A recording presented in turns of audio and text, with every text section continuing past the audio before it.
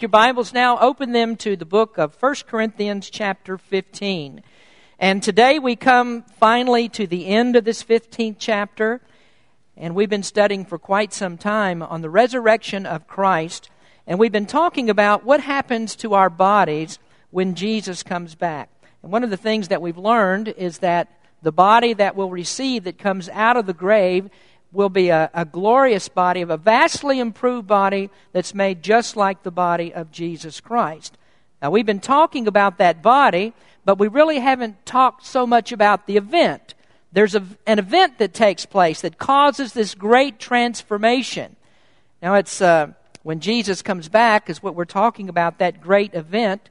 When your body goes into the grave, when you die, it goes there and it stays there. And we'd save a whole lot of time if that weren't true, because we wouldn't have to have funerals and there would be no cemeteries and we wouldn't have coffins and all of those things. And sometimes I think that it would really be nice if when we were through with this body, when the time came for us to go, that we just sort of turned around and waved at everybody and said, "I'll see you later." And immediately we were transformed, translated to be in the presence of God, and we really wouldn't have to worry about what happens to our body. Well, the truth of the matter is, you don't have to worry what happens to your body because God's going to take care of it. We never have to worry about it because God has provided for it. And so this body that you spend so much time in, the body that you make sure that you're fed, you're clean, you're clothed, God's going to take care of that body. And so we have no fear of leaving the body behind. We're going to get it back in much better condition than we left it. I know there's some people who are really worried about their bodies when they die. My wife doesn't like bugs, and she can't bear the thought of a bug crawling on her. And so I know that when she's ready to go, when it's her time, she's going to make sure that everything's prepared. I mean, the best coffin that can be sealed so not even an ant could get through. That's what she wants. But the truth of the matter is, you don't have to worry about your body, because God's going to take care of it. You're going to get it back in better shape. We're going to talk a little bit more about that today, and we're also going to add something into the mix. I want to talk about the event that causes all of this to take place. There's something that causes the change, that causes the transformation. And also, as we talk about it today, we're going to talk about people who are alive when Jesus comes back. Let's stand, if you would, please, and we'll look at 1 Corinthians chapter 15. And we begin reading today with verse number 50. For those of you that may be visiting with us today, one thing we do in Berean Baptist Church is we go straight through the Scriptures. So we pick a book and we start studying it, and we just go down through what the Scripture says. Verse number 50 is where we are today in chapter 15. Now this I say, brethren, that flesh and blood cannot inherit the kingdom of God, neither doth corruption inherit incorruption. Behold, I show you a mystery. We shall not all sleep, but we shall all be changed. And somebody had said, that's a really great verse to put over the nursery door at the church. We shall not all sleep, but we all shall all be changed. Verse number 52. In a moment, in the twinkling of an eye, at the last trump, for the trumpet shall sound, and the dead shall be raised incorruptible, and we shall be changed. For this corruptible must put on incorruption, and this mortal must put on immortality. So when this corruptible shall have put on incorruption, and this mortal shall have put on immortality, then shall be brought to pass the saying that is written, Death is swallowed up in victory. O death, where is thy sting? O grave, where is thy victory? The sting of death is sin, and the strength of sin is the law. But thanks be to God, which giveth us the victory through our Lord Jesus Christ.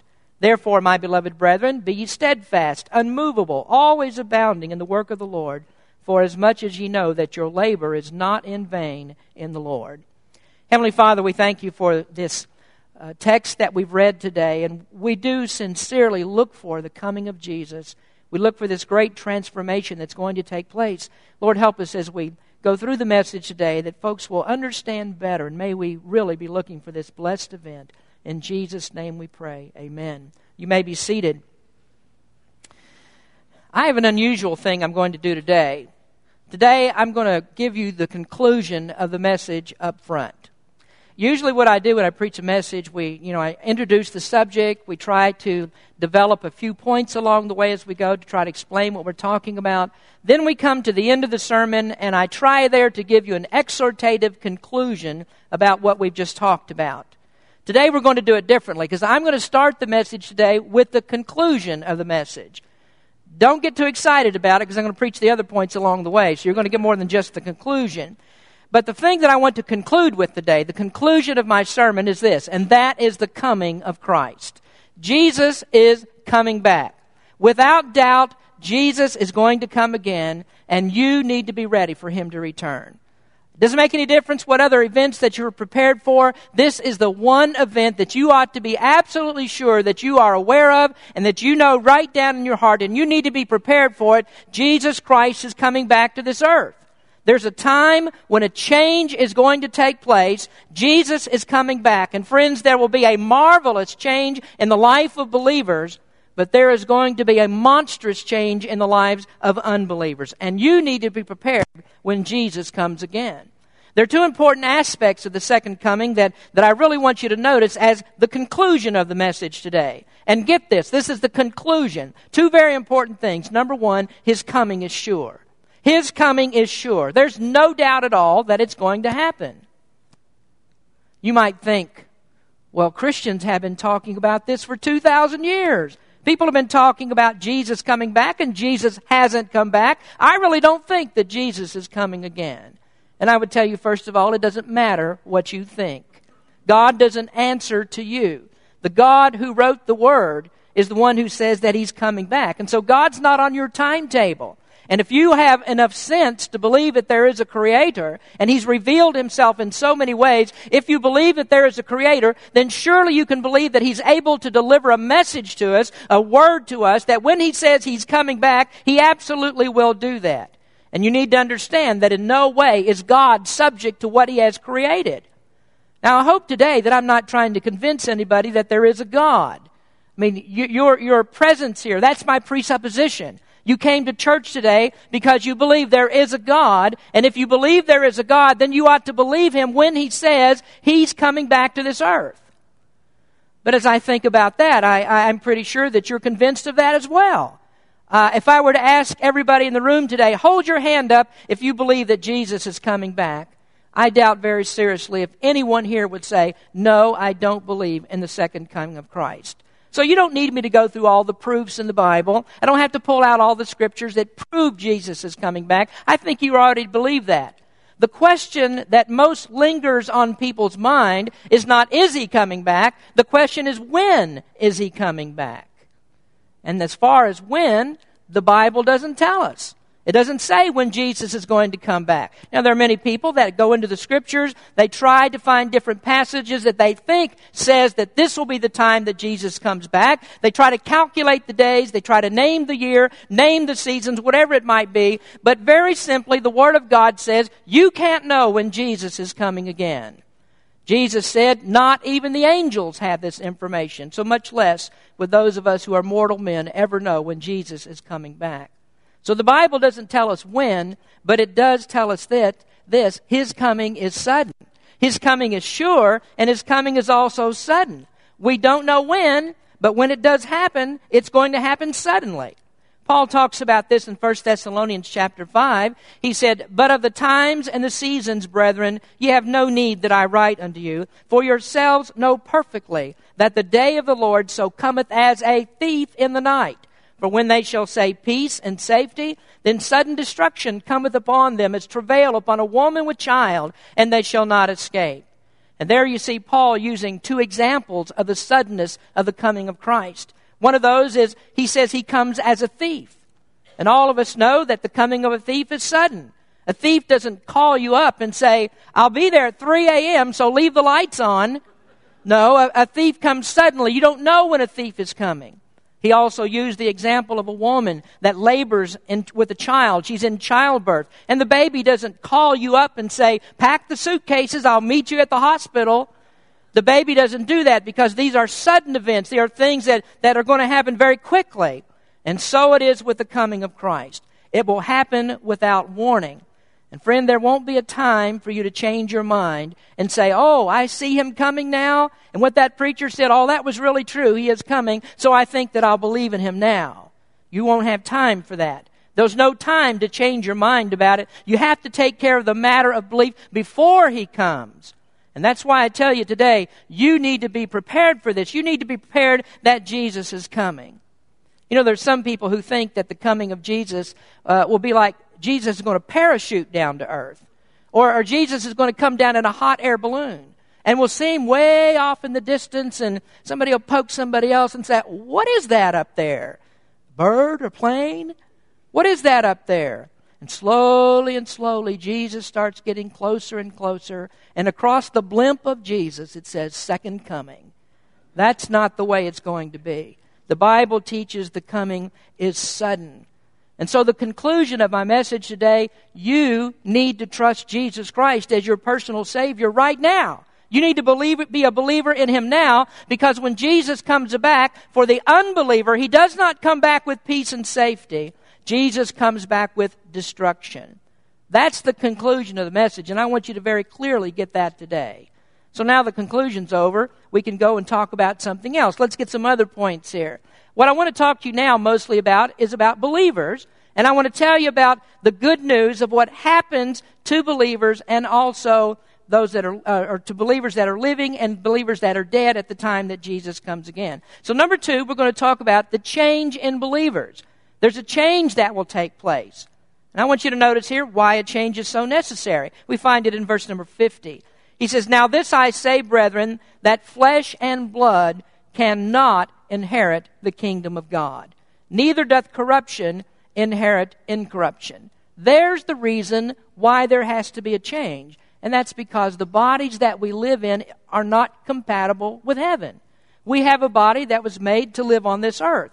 We have a body that's made to live in this peculiar environment.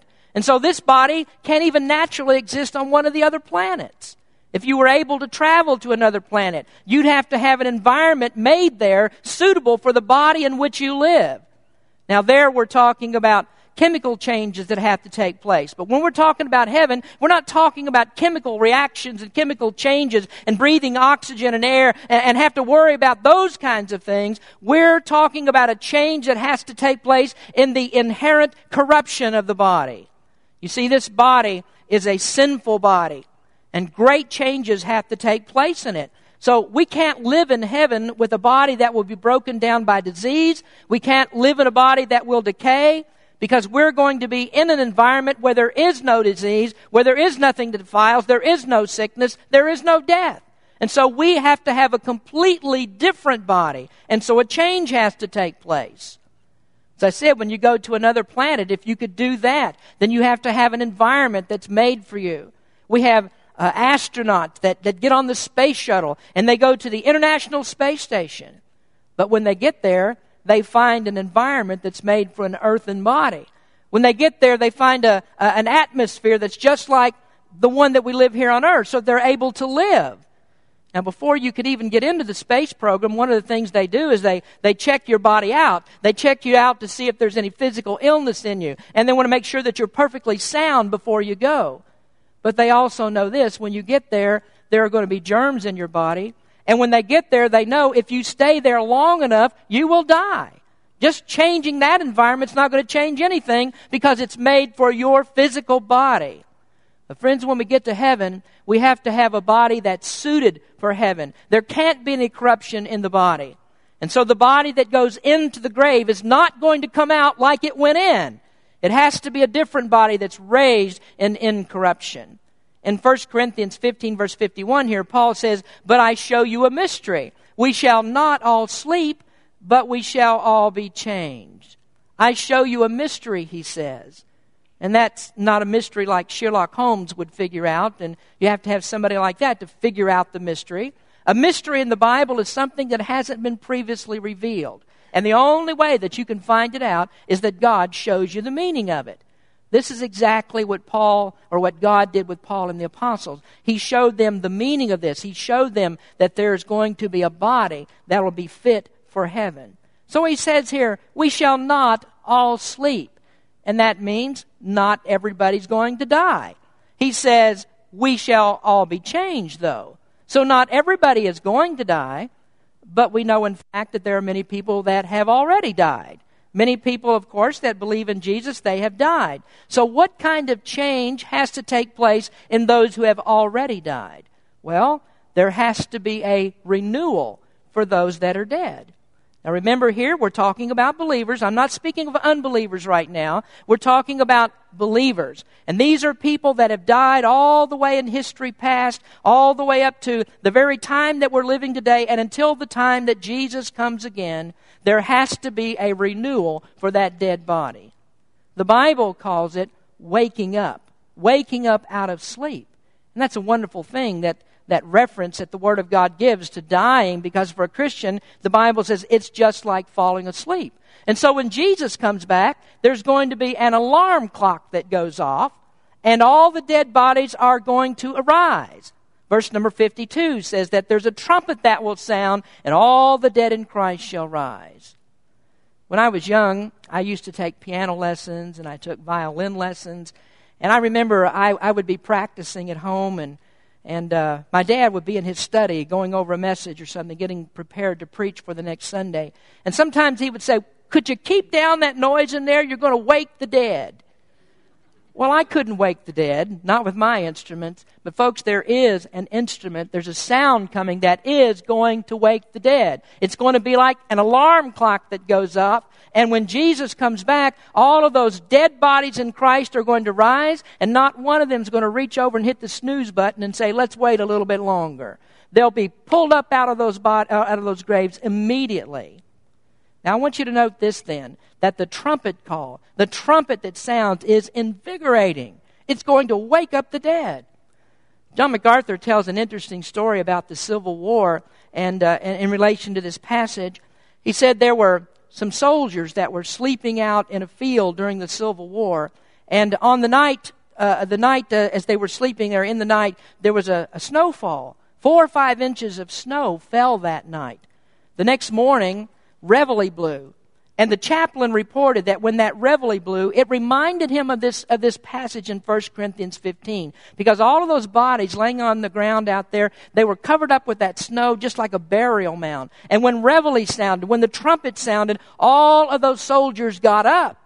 And he said, that reminded me of 1 Corinthians chapter 15. When the trumpet sounds, when Jesus comes back, sleeping bodies will arise. Now, the body that comes out of that grave is going to be a body fitted just like the Lord Jesus Christ. We don't have to worry about the body that goes into the grave, because God's going to pull that body back together instantaneously. It'll be called up out of the ground. No matter where all the molecules have gone, no matter how much decay the body's in, it doesn't matter at all, because God has the power to raise that body in incorruption. He says, for this corruptible must put on incorruption. So it's a glorified, incorruptible body that comes out of the grave. Early Christians didn't really understand that. Now, for sure, they did believe in the resurrection. They did believe the body was going to come out of the grave, but they weren't too sure about what that body would be like when it came out.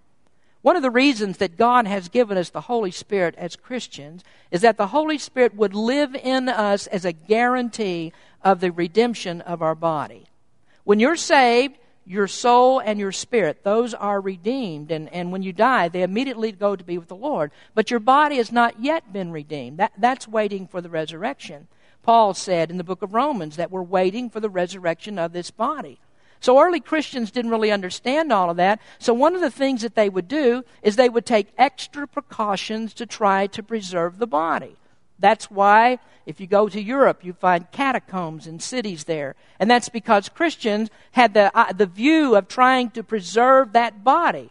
But it really didn't matter. It doesn't matter about that physical condition. Jesus is going to bring the body back together. Well, if Jesus is going to raise the dead first, and that's what the Scripture says, what will happen to people that are living?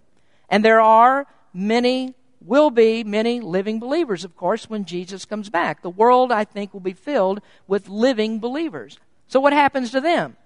Are they going to be killed so that they can be raised with everyone else? No, Paul has an answer for that. We shall not all sleep.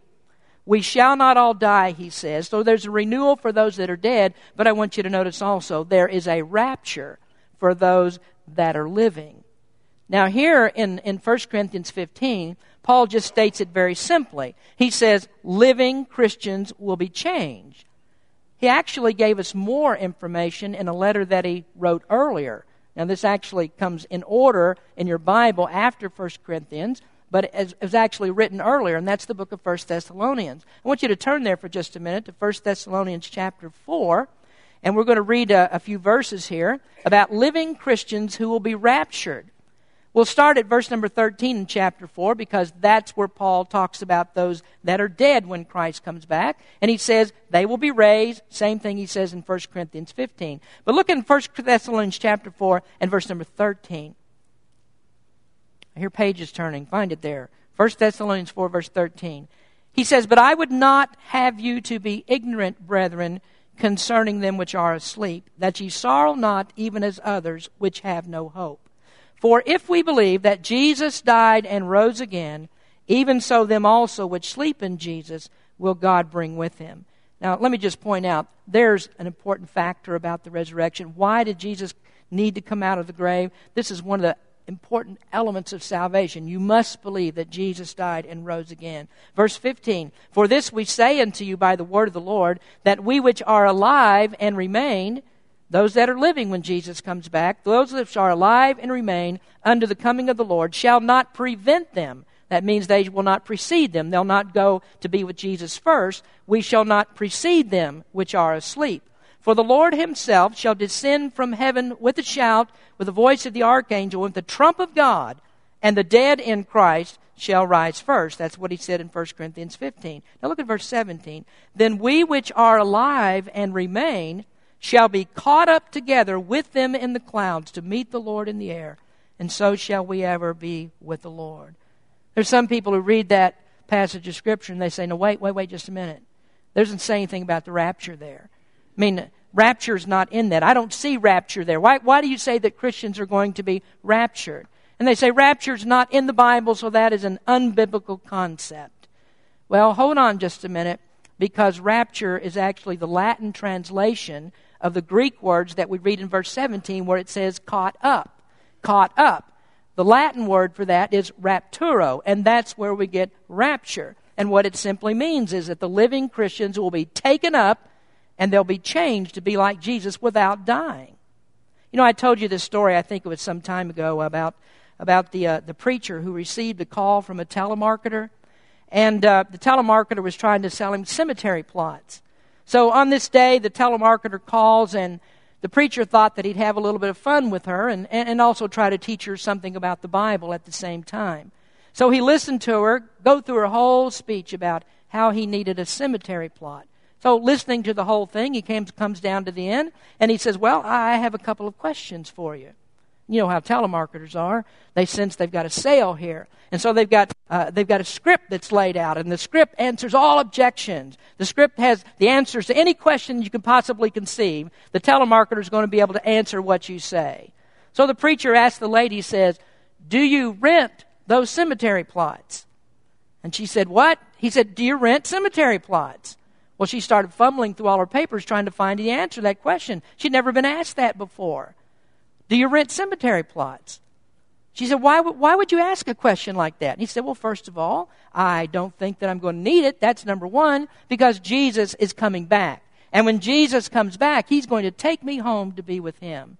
And then he said, "Even if Jesus doesn't come back before I die, that when he comes back, he's going to take my body out of the grave and take it home to be with him. So I'm not going to need that cemetery plot for very long." And the telemarketer had no idea what to say. She was flustered, and he said that's the first time a telemarketer ever hung up on him. So if you're living, when Jesus comes back, you don't have to worry about dying because you're going to be changed. You'll be caught up. You'll be raptured. That's what the Word of God says. So when Jesus comes again, if you're living, you'll watch the dead bodies of saints, those who are believers in Christ. You'll watch them come up out of their graves, head off to be with Jesus, and you will be transformed also to go to be with him. Now, a moment ago in the conclusion of the message, The conclusion that came at the beginning, I told you that Christ's coming is sudden. Well, there's also something here about timing in the change that takes place that's mentioned in this scripture. Here's what you need to know. The timing of it is immediate. The change that takes place is immediate. Verse number 52 says it happens in the moment, and there a moment is defined as the twinkling of an eye. How long does it take for your eye to recognize light?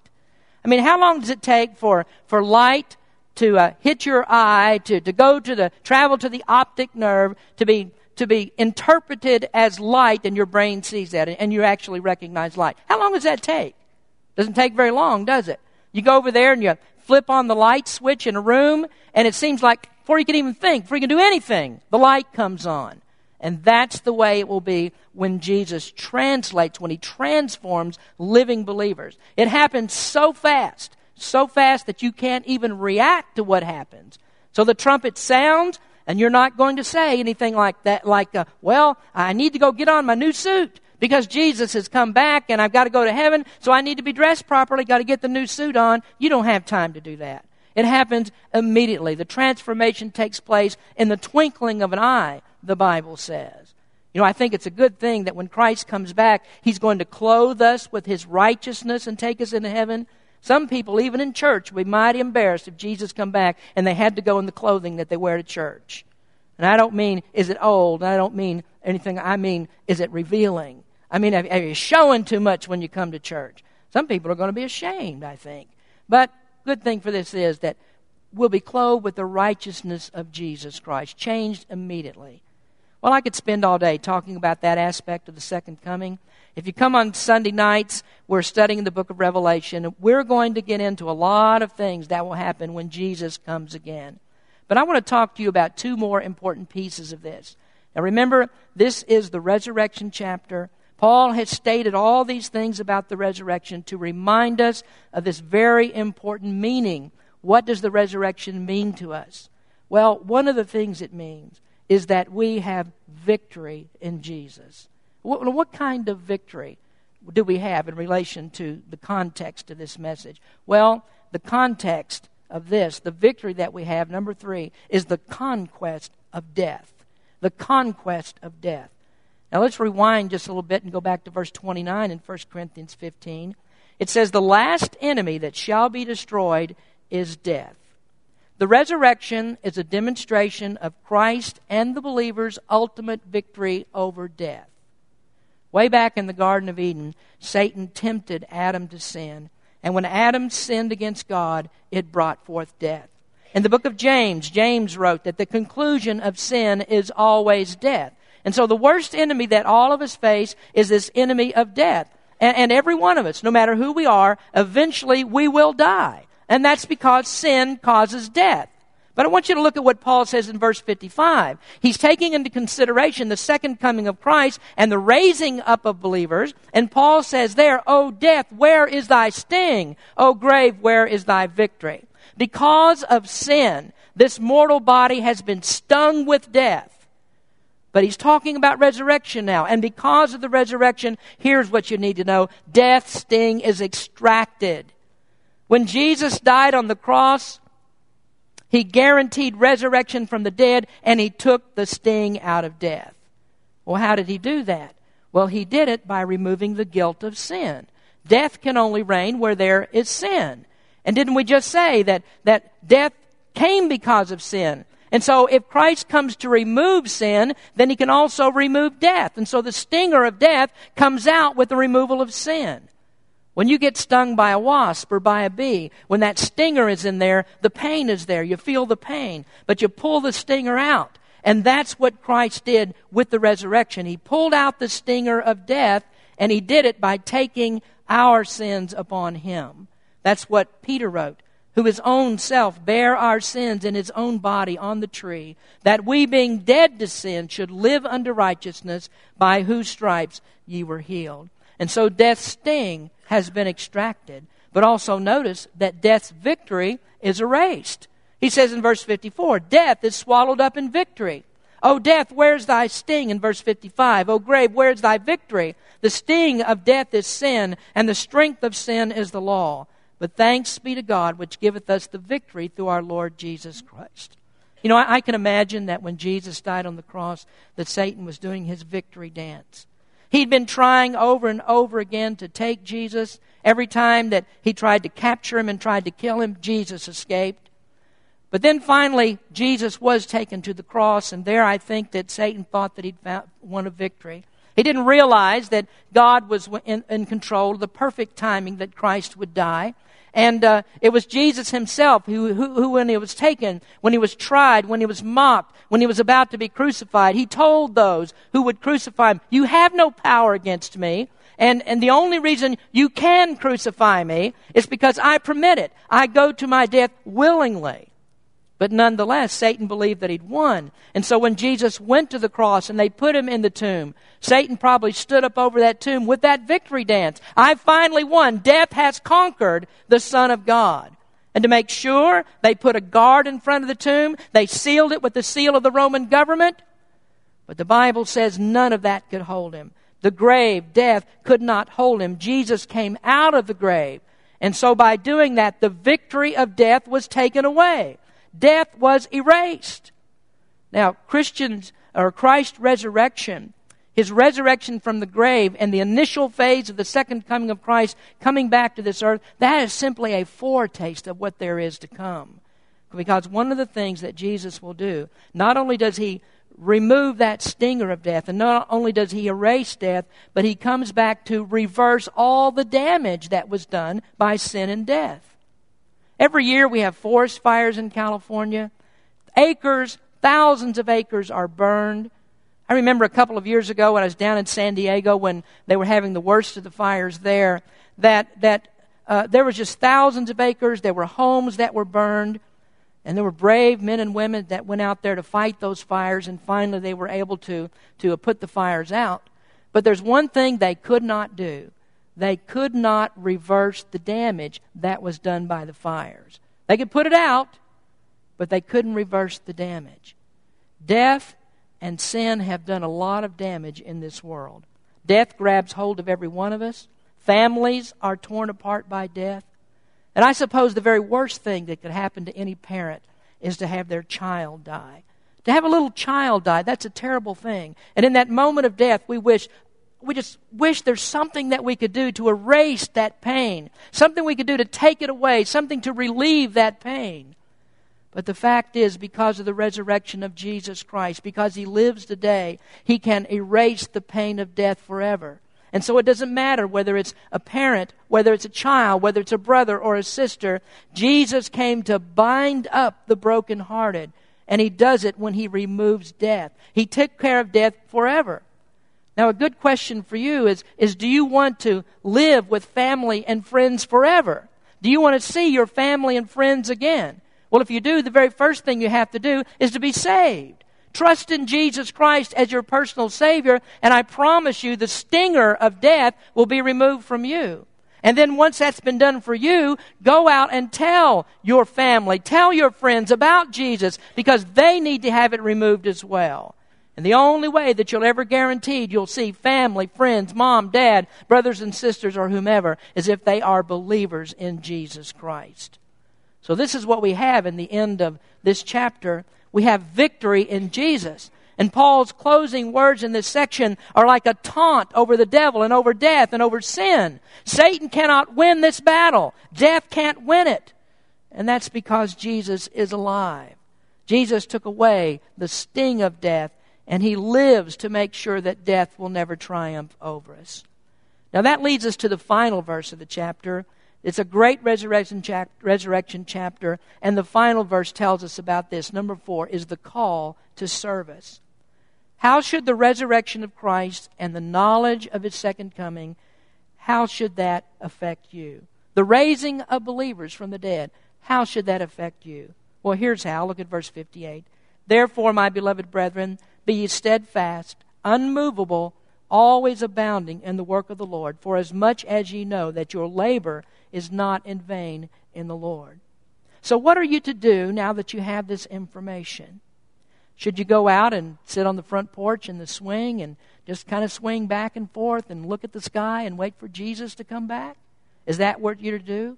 No, there's a very important phrase here in verse number 58. Very important thing. It says, you should abound in the work of the Lord. So this isn't information that you sit on. This is not something just to prop you up and make you feel better. This is information that has to get out. Now, when he talks about the work of the Lord, what's he talking about? Oh, we could mention many different things that are done in church work, all different kinds of things that we do when we come to church and service that we give here.